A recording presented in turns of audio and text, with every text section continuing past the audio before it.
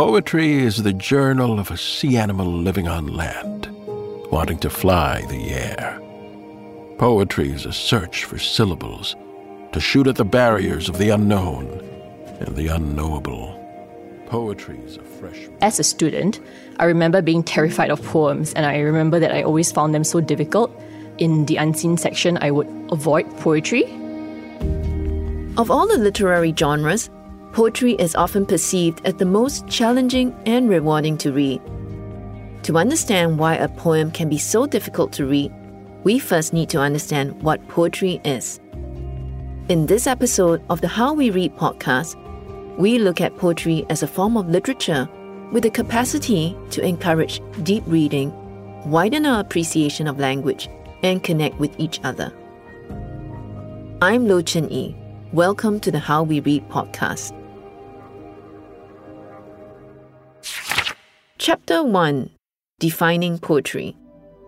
He clasps the crag with crooked hands, close to the sun in lonely lands, ringed with the azure world he stands. The wrinkled sea beneath him crawls, he watches from his mountain walls, and like a thunderbolt he falls. That was The Eagle by Lord Alfred Tennyson, read by Associate Professor Joel Gwyn, a scholar of 20th century drama and cultural studies at the National Institute of Education. He offers a brief definition of literature to set the stage for our discussion of reading poetry. Literature comprises many different types of fiction across a number of genres such as poetry, prose and drama. Fiction can be any kind of imaginary representation of events or people. Even though this definition holds true for literature as well, literature has associations of aesthetic beauty and intellectual merit. If you think about genre fiction, these have a very specific kind of purpose, and the purpose is primarily to entertain the audiences. We don't expect there to be formal or aesthetic beauty or metaphors or wonderful prose in these texts. And this is one of the reasons why texts like that don't win the Booker Prize and they don't win these kinds of awards, because they're not really considered to be literature with a big L. Literature with a big L are works of art that engage our senses and encourage us to think deeply about universal issues. Some people find it difficult to simply begin reading literature because in an age of social media, there's just so many different distractions and other forms of entertainment. It's much easier to watch Netflix than pick up a book. And as people choose other kinds of entertainment more and more, it also becomes difficult to get into the habit of reading. Literature should be challenging. So I think it very much depends upon what the expectations of the reader is and what they actually want to get from reading. And that's a very personal thing. As a form of literature, reading poetry can be challenging. I would say a poem is different because it focuses on a moment with intensity in a way that longer forms of writing don't. What sticks with me most is something that an English teacher said to me at school, which was the only difference between poetry and prose is the length of the line. This is quite true because poems don't always have metaphors or similes or rhyme schemes, even though we expect them to have those things, but they always have shorter lines than prose. The brevity of the form means that because it's concentrating on a particular moment with a particular degree of intensity, it requires a degree of concentration from the audience. A kind of concentration that they wouldn't really give to longer forms. My own personal standard is that I expect good poetry to be difficult, and I think it's important it is difficult. Esther Vincent is a poet, teacher, and editor-in-chief of the Tiger Moth Journal. Because a poem is created from language, which is, as we know, tied to specific cultures, times and places, poetry is actually a cultural artifact and is steeped in a particular history, culture, and context of writing. And to be able to read, understand, and appreciate a poem, one needs to learn how to read a poem. So sometimes we may find it difficult to read a poem if we find the language, the metaphors, or the cultural references inaccessible. Perhaps we are unable to relate to the persona's tone of voice or to a poem's particular theme. When we find a poem alienating in one way or another, we may be put off as well. People may find it difficult to read a poem even if they are fortunate enough to possess the linguistic and cultural knowledge, tools, and resources. If, let's say, they are unable to connect with, identify, or relate to the themes, present in the poem. This is often the case in schools. When we teach classical or more traditional forms of poetry, students may find the poems difficult to read because even though it may be written in English, the language is far from plain. And there is a need for them, therefore, to learn a new language, a new way of reading poetry, in order to begin to understand and appreciate it. When readers find resonances in a poem and in their own lives, that's where they learn to enjoy poetry rather than find it fearful or loathsome to do. Mark Nair, poet, photographer, and 2016 recipient of the Young Artist Award, believes we should press on with reading poetry. One of poetry's jobs is to transform real life imaginatively so we understand our lives more fully, and to make familiar things look strange so you see them new. Poetry does this for me through the ear, musically, and through the mind. So it's both intellect and seeing and listening. This idea of invention is also very much in the heart of a poem. Invention is like a state of play and possibility, and I always think that those are the hallmarks of poetry. Reading poetry challenges what we know. It gives us fresh, new perspectives by remolding what is around us, whether they are familiar or unfamiliar. When we appreciate poetry, we learn new ways of appreciating our world.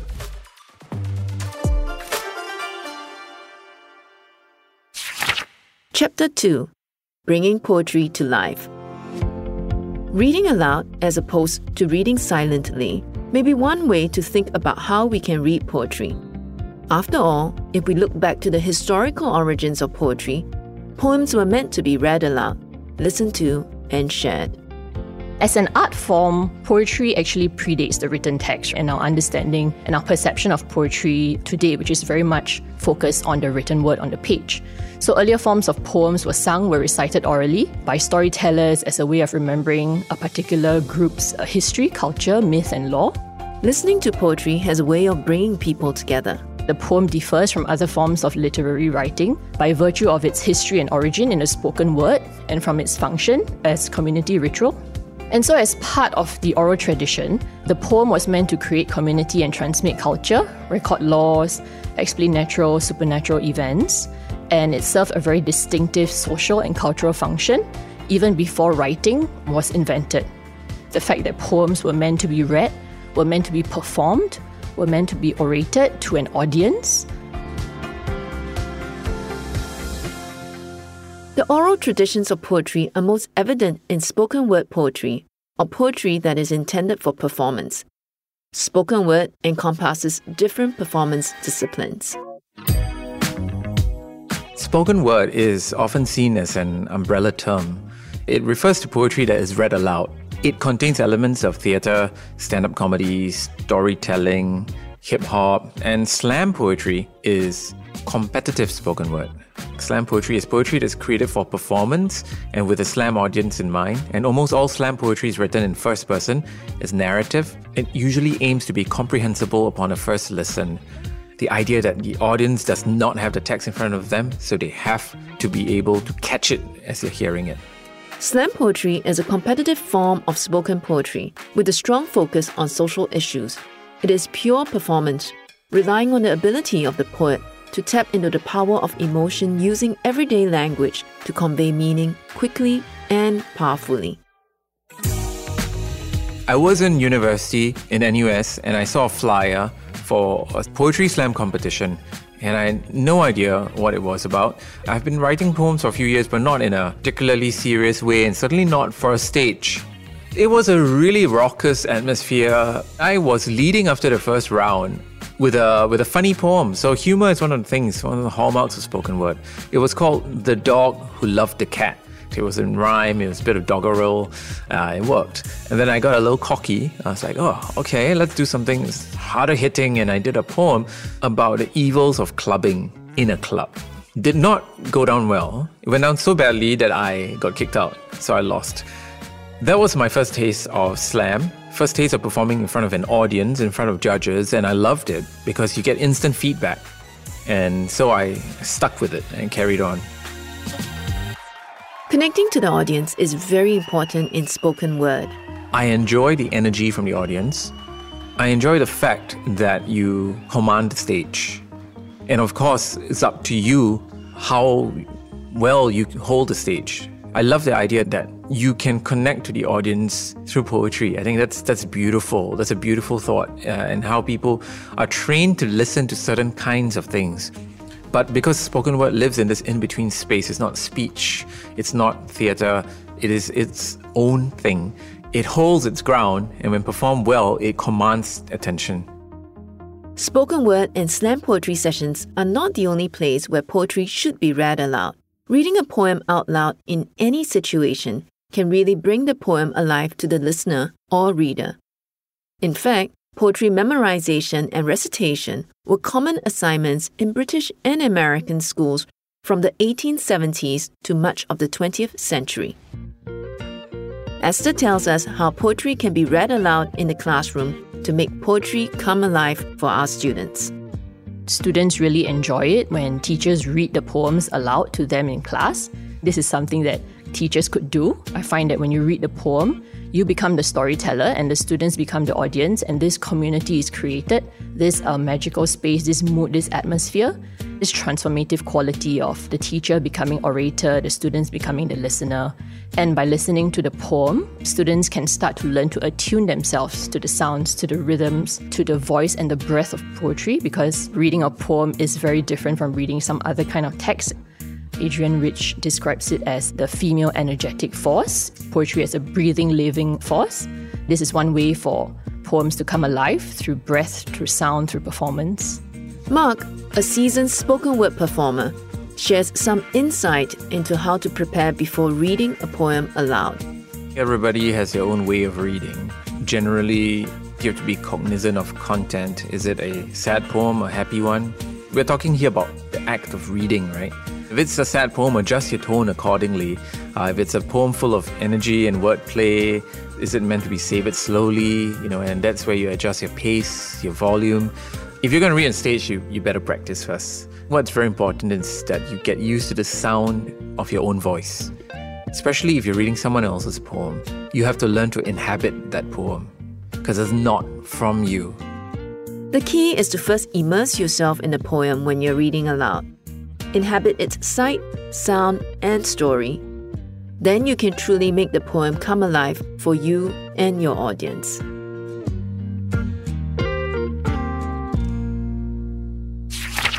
Chapter 3. Reading Poetry. Just as Sujata Bhatt searched for her tongue, to find that she had not one, but two, the native more foreign than the other, I too long to fill my mouth with the lost vowels and sacred consonants of my mother tongue. That was Esther reading her poem, Lost Tongue.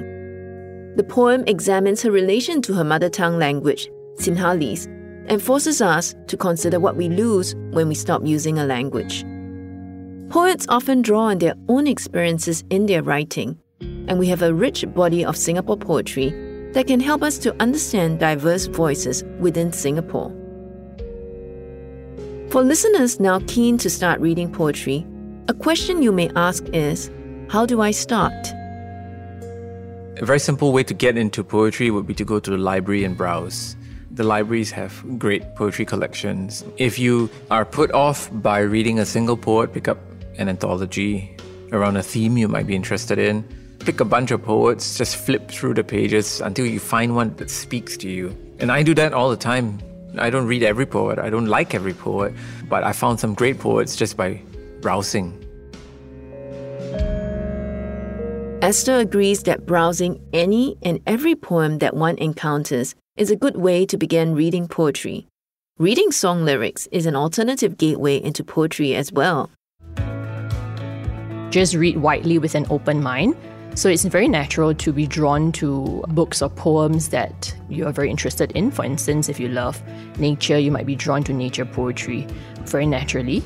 It's important to also read works that you may not like, just so that you expand your knowledge of the world. The library, I think, is a great resource to go to the library, to browse, to borrow, to even read poems in your mother tongue and not just in English. If you listen to music, for younger readers especially, start to just pay attention to song lyrics, because some song lyrics are actually very poetic. By talking about the song lyrics with a friend, you are developing reading and critical skills as well. If you can afford it, go to a bookstore, have a look at the book covers, see which ones stand out and speak to you. Anthologies are a good entry point for the eager poetry reader. Once you can find a poet whose work speaks to you, you might then want to consider reading their collections. Ideally, all reading should lead to writing. Even if your poems do not see the light of day, it is important to nourish your creative self. The aims are different when you're reading a poetry book. You don't necessarily need to complete the entire book. Sometimes, one poem is what commands all your time and attention. It's different from a novel where there's a commitment to the story. A poem is its own thing, right? You don't even have to read a book of poems sequentially. You can dip in and out. Sometimes the collection has a theme or has an arc to it that necessitates it to be read from start to finish or in sections. But poetry is dense. It's like eating very rich dessert. You have to slowly pick at it or share it. It demands rumination. It demands rereading. Sometimes you just have one poem and you just think about it, and because that's how you can appreciate the way the lines fall in place, the choice of line breaks, where the stanzas happen. Joel believes there are different ways of approaching the reading of poetry. A poem should make you think, and it should be read critically, because that's the point of the poetic form. I could be accused of elitism there. When you take the example of Lang Leave or the Canadian Indian poet Rupi Kaur, there are other readers who have different expectations of poetry. We can't always read a poem critically. Some poems are not intended for that purpose. They're just meant to amuse, or they are just meant to entertain in a very quick way, or perhaps present an idea that's not meant to have a great deal of depth. It depends upon the poem, and it very much depends upon the reader. And usually you find that readers are attracted consistently to certain types of poems. You don't get many readers who will switch between, say, Robert Muldoon and then Lang Leave. You get readers who are rather consistent in terms of what they want poetry to do for them. And that's not always a critical act. While not all poems have to be read critically, we should learn to adopt a critical mindset through the reading of poetry. Critical reading can be applied to our reading of everyday texts and not just works of art.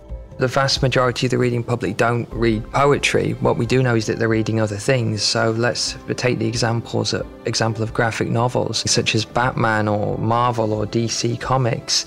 Reading critically would involve paying specific attention to issues such as, gender roles, race, all of these kinds of issues, rather than just reading it for entertainment factors. Obviously, the form of graphic novels, you wouldn't be focusing so much on the aesthetic elements of language, but there are political elements of every single reading text which you can bring out when you're reading critically.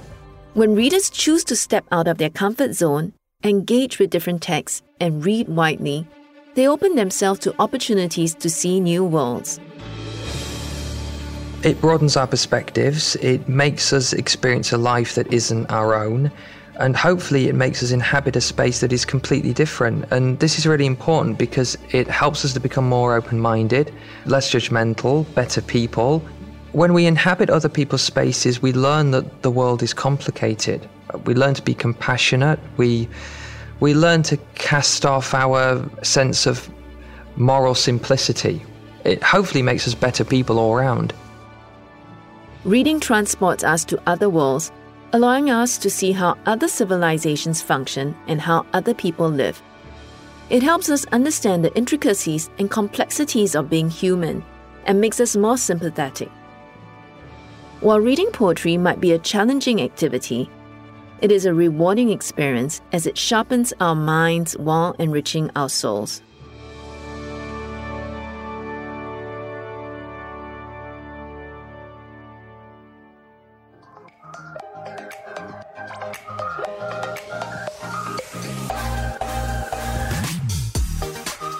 you for listening to the How We Read podcast episode on reading poetry, and I hope you're inspired to go read some poems. This episode was written and hosted by me, Lo Chin Yi, and my thanks go to my guest for sharing.